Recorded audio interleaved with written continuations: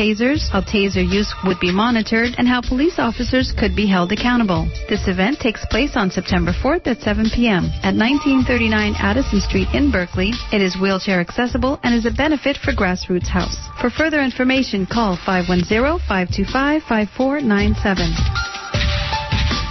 KPFA, KPFB in Berkeley, 88.1 KFCF in Fresno. Online at kpfa.org. Stay tuned for Cover to Cover Open Book.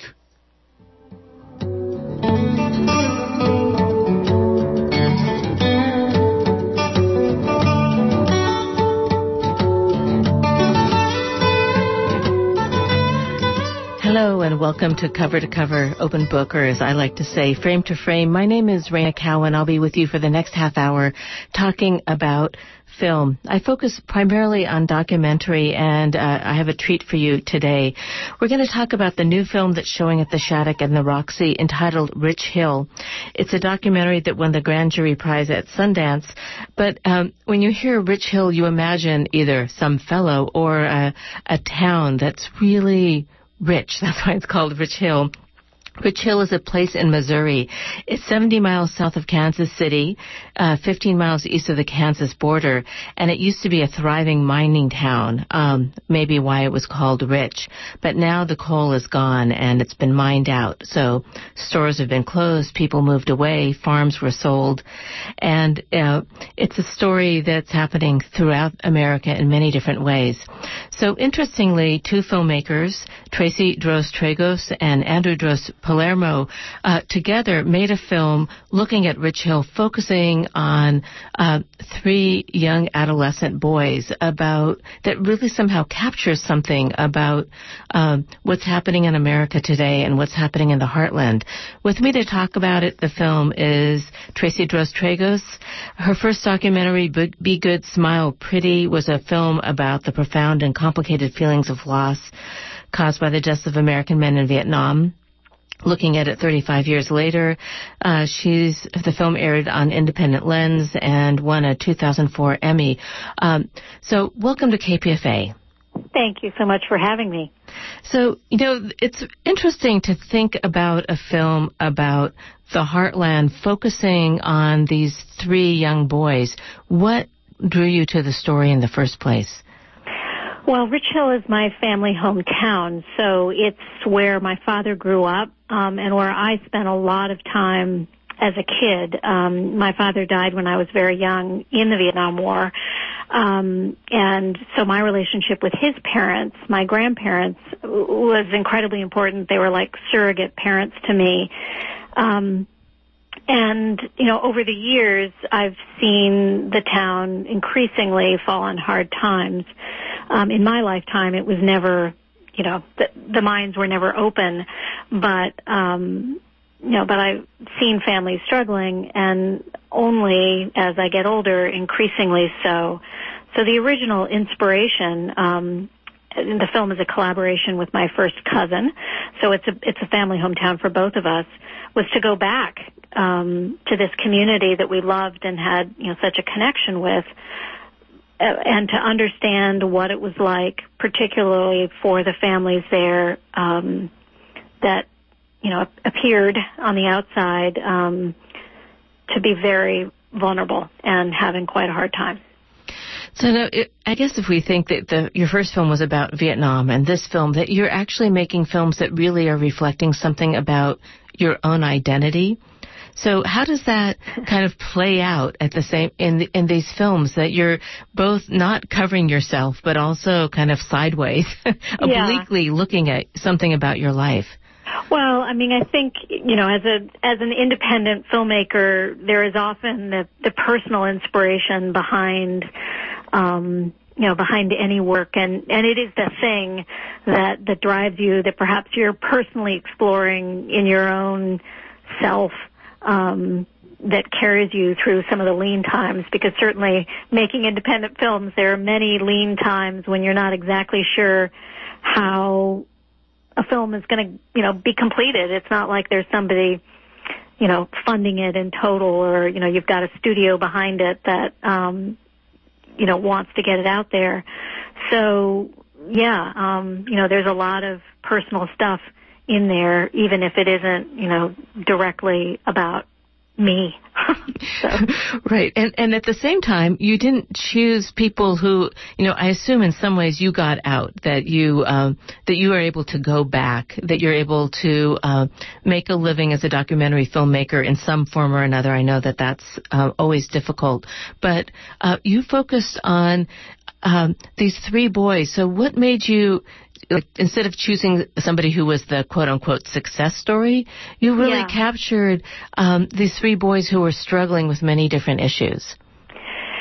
Yeah, I mean, in part, there's the going back to this place that I loved and had a connection with, and there isn't, it's not that everybody in this town is struggling. It's very average. It's a community like so many across the United States. And, I think when people think, oh, it's only happening in Rich Hill, no, of course not. And so,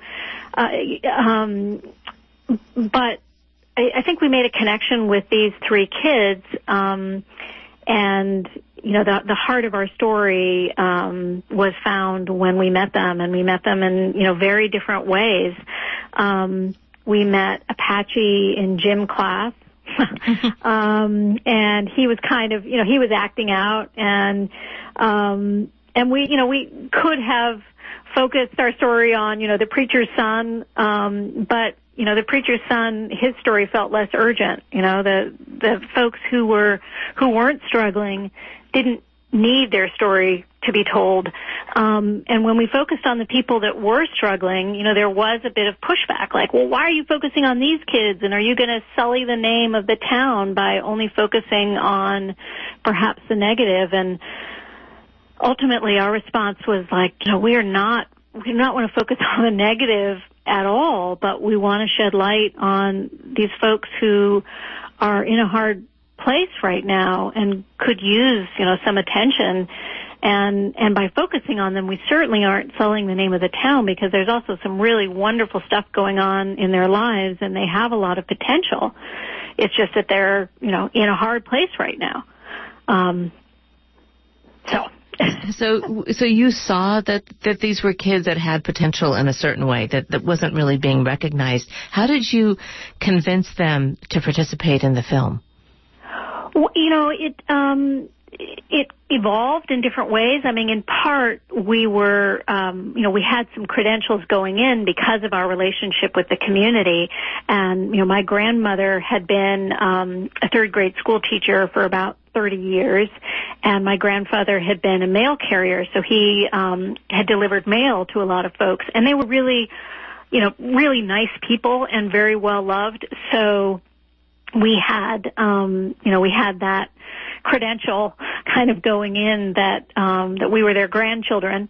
And then also, the first film that I had made about Vietnam had in part been about my father and his death, and people felt that I had done a good job with that. And so there was just some trust built in.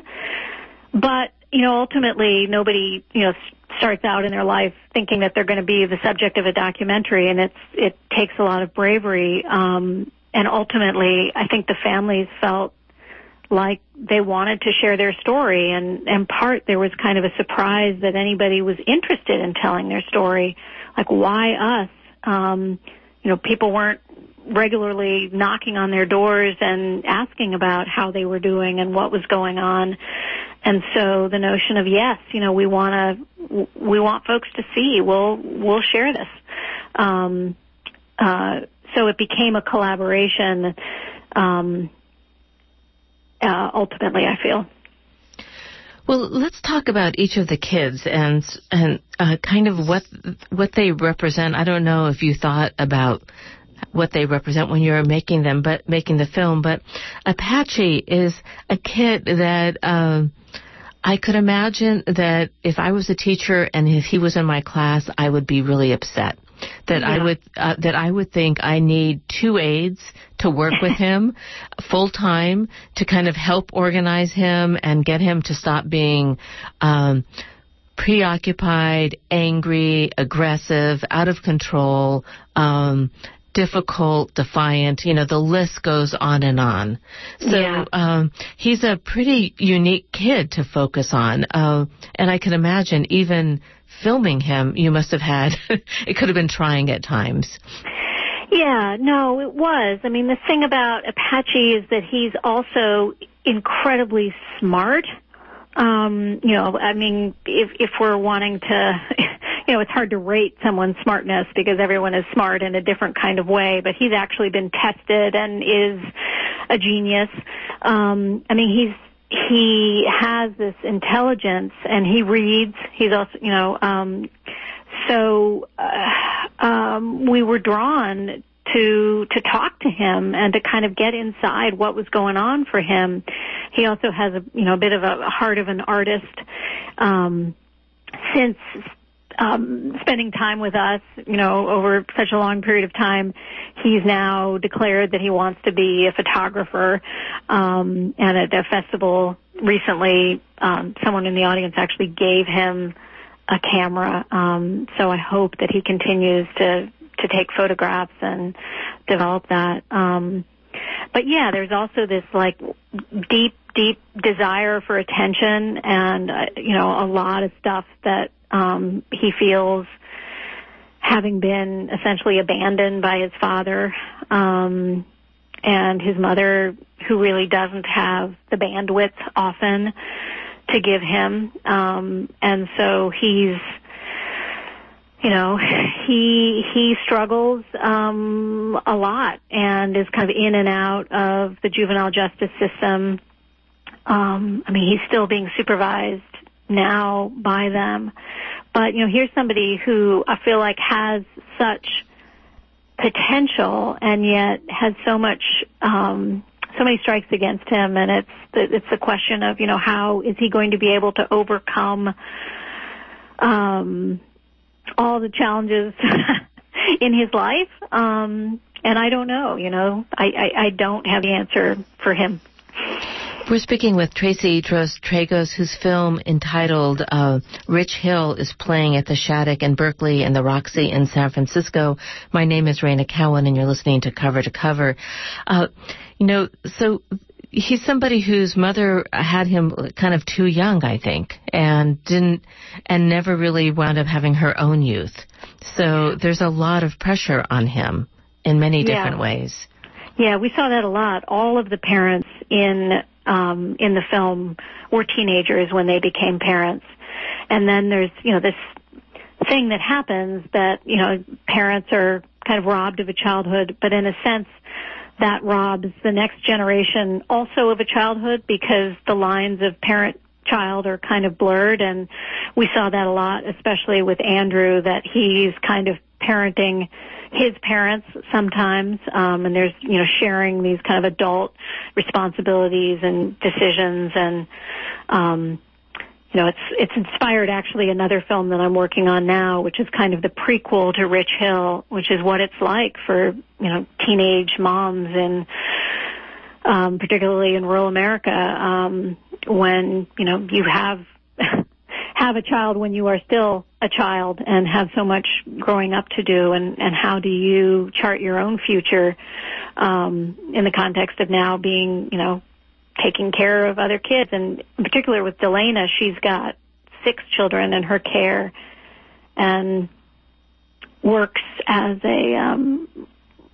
Pizza Hut, and, you know, doesn't make enough to make ends meet, so they're often evicted, and you know, they don't move around as much as Andrew, but they're you know, moving within, you know, Rich Hill or neighboring communities often, and it's a day by day kind of struggle to survive. And when you're in that mode, it's real hard to think about bigger hopes and dreams and future aspirations.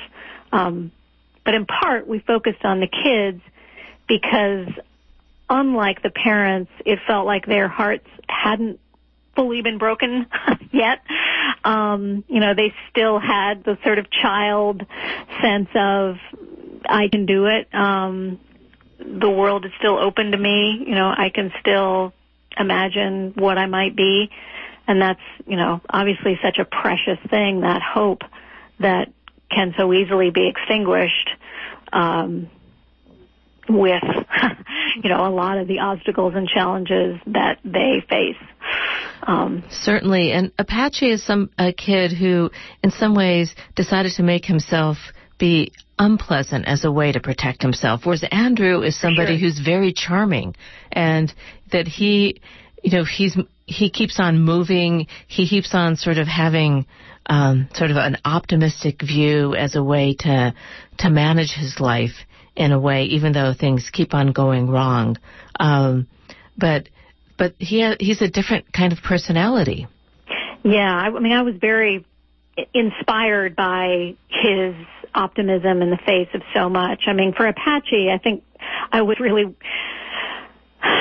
moved by his sort of forgiveness, and when things would happen in his family, his love for his family, that endured. But for Andrew, he loved his family for sure, but he also had this kind of optimism. What he had that Harley and Apache don't have is he had two parents who were there, despite their own, flaws. They were there, and they were loving, and that makes a difference.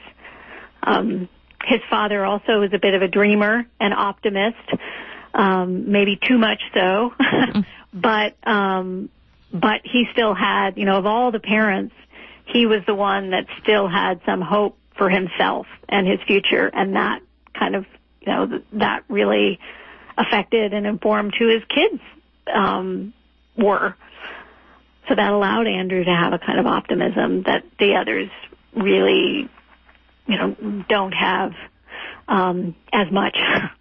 So technically, how did you track, for example, Andrew down, because he was moving all the time, and you were, did you come there like at a certain, every few weeks, every few months? How did it work? Well, because I have a family myself, I have two young daughters, it wasn't possible for me to just live there for 18 months, but we would go for a week or 10 days every 6 weeks or so, and it was hard sometimes to keep track, because people would have cell phones, but then the cell phones would run out of minutes, and nobody had landlines, and no email, and often there wasn't a computer. So with Andrew in particular, they really had the least methods of getting in touch with them. So often it was just through Facebook, and it was Facebook that they had accessed through the library at school, or perhaps or perhaps the public library, although the public library in Rich Hill is not open very often. So just through Facebook, and then if we were unable to get in touch with them that way, often we would just arrive and track them down that way. And sometimes, we'd miss them. I remember when they first moved away from Rich Hill, they actually didn't move to Thayer, but they moved to Alabama. And we were in touch with them, and we bought tickets to go to Alabama.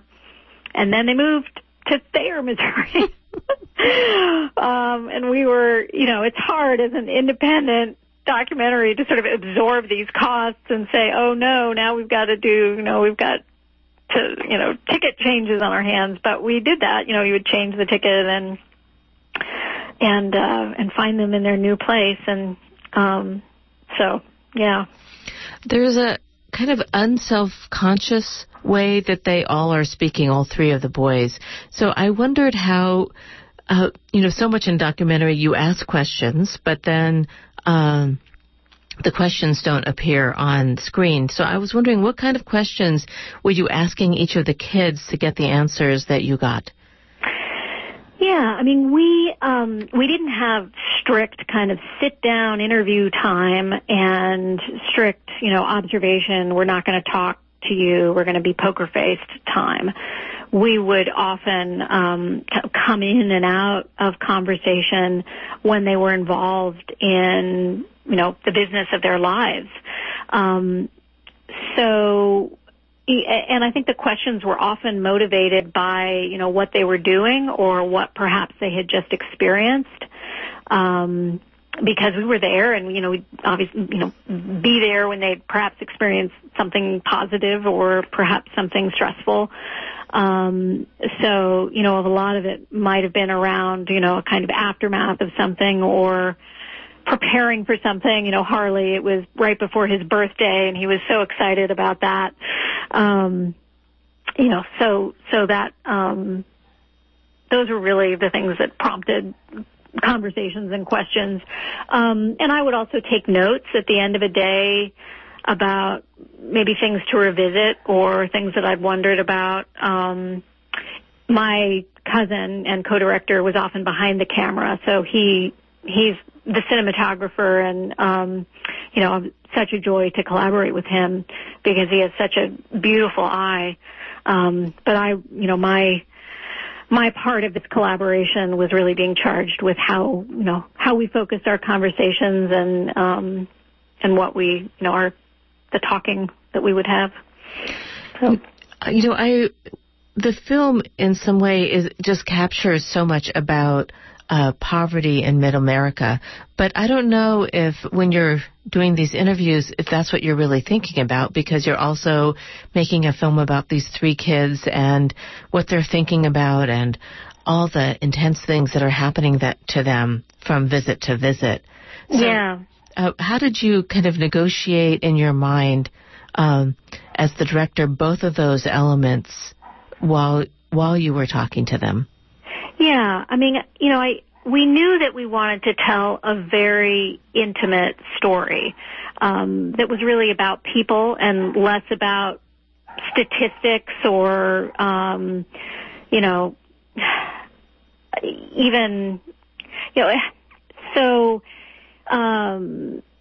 we really, for the most part, always focused on their personal experiences and what was going on for them, because they're living in varying degrees in poverty. Often that was what they were dealing with. It really was like, how are we going to have hot water tonight? Well, this is what we're going to do. We're going to figure it out. So I think for the most part, it really just came out of their circumstances and less our kind of fishing for it. I think certainly we were focusing on families who we knew were vulnerable and, for whom we knew that was a challenge. So that, I hope that answers your question. And does your cousin live in the town too, or does he live somewhere else and he came back there also? Yeah, he came back there also. He was actually a bit of a nomad during this production, and for a long time he was living with me out in Los Angeles. And we would do, a week or 10 days with the families, and then we'd come back here to my home with the footage and edit it and, understand where the story might be going. So it was important that we were together, and often it just was honestly less expensive when he was between places to just live here with me. So it was a kind of 24/7 collaboration in that way. But he is now based in Los Angeles as well. We're talking to Tracy Drozd Tragos. Her film Rich Hill is playing at the Shattuck and the Roxy right now. So that's interesting. So you were basically, you didn't shoot everything first. You were shooting, coming back, and editing and organizing as you were going along? For sure. And that helped. Part of it was just a financial reality of how, as documentary filmmakers, one often has to put the funding together, is that you'll need to share your progress and work samples and say, this is where we're going, and when you're submitting for grants and so forth. But it also certainly helped us know the direction that we were going with the film and know what we wanted to focus on. We brought our editor on in May of 2012 when we had, I think, one more shoot after that, but we had about a 3-hour assembly at that point that we had whittled down from 400 hours of footage. So we'd already done a lot of work at that time when he came on board. He went back to a lot of our, original footage because so he wasn't just working from that 3 hours as a base. But yes, we did a lot of work all along the way. So did you only interview these 3 kids, or did you sort of whittle them down? Yeah, there were other families and other kids, and that always is somewhat of a hard process. We knew that we couldn't make audiences sit through a 3-hour film. There is some hard stuff in this, and it wasn't. We couldn't sustain, we felt, a 3-hour experience. And we also knew that we couldn't overpopulate it. That if we had if we included too many of the stories and too many of the people in the families, that it would just be too hard to track. We would lose our audience that way. So we had to cut people out. Harley lives with 8 members of his extended family. And we really just focused on him and his grandmother because it was just too many, it would have been too crowded. Now that being said, there's one young woman who we followed who I'm doing another film on right now. So, some of the outtakes inspired other stuff and will be used in other ways. But it's very hard to not include as much as we shot and all the people that, who were brave enough to share their stories. So. Yeah, we have just about a minute left, but I was wondering if there was a way that you have a sense of how any of these boys would describe you. Oh, my gosh.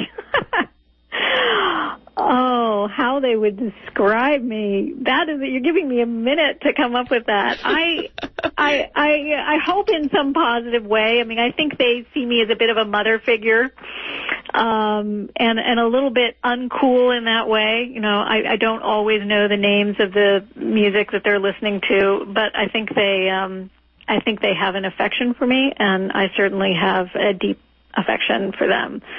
And I hope our relationship will be, ongoing, for a lifetime. That's wonderful because you captured them in such an intimate and powerful way that it's nice that they could see you in a certain role like that. Tracy Drozd-Tragos, her film Rich Hill is showing right now at the Shattuck in Berkeley and the Roxy in San Francisco.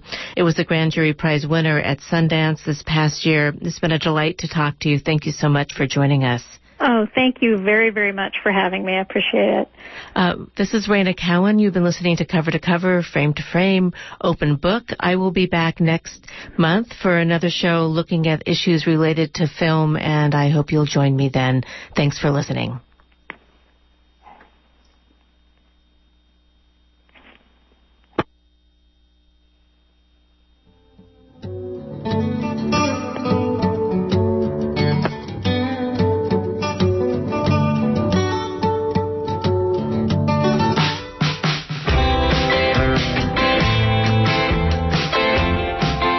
Is the Tall Man Happy? That's the name of a dazzling new film by Michel Gondry. The film is an animated conversation with Noam Chomsky. Is the Tall Man Happy will show at the Grand Lake Theater in Oakland on Wednesday, September 17th at 7 p.m. in a benefit for the Middle East Children's Alliance, and it's wheelchair accessible. Riveting, intimate, and exuberant, this conversation between the filmmaker and Noam Chomsky is a movie that celebrates the life of a great mind and makes a case for the mind that knows less but keeps on asking. Is the Tall Man Happy at the Grand Lake Theater, 3200 Grand Avenue in Oakland, September 17th. For info, meccaforpeace.org, 510-548-0542.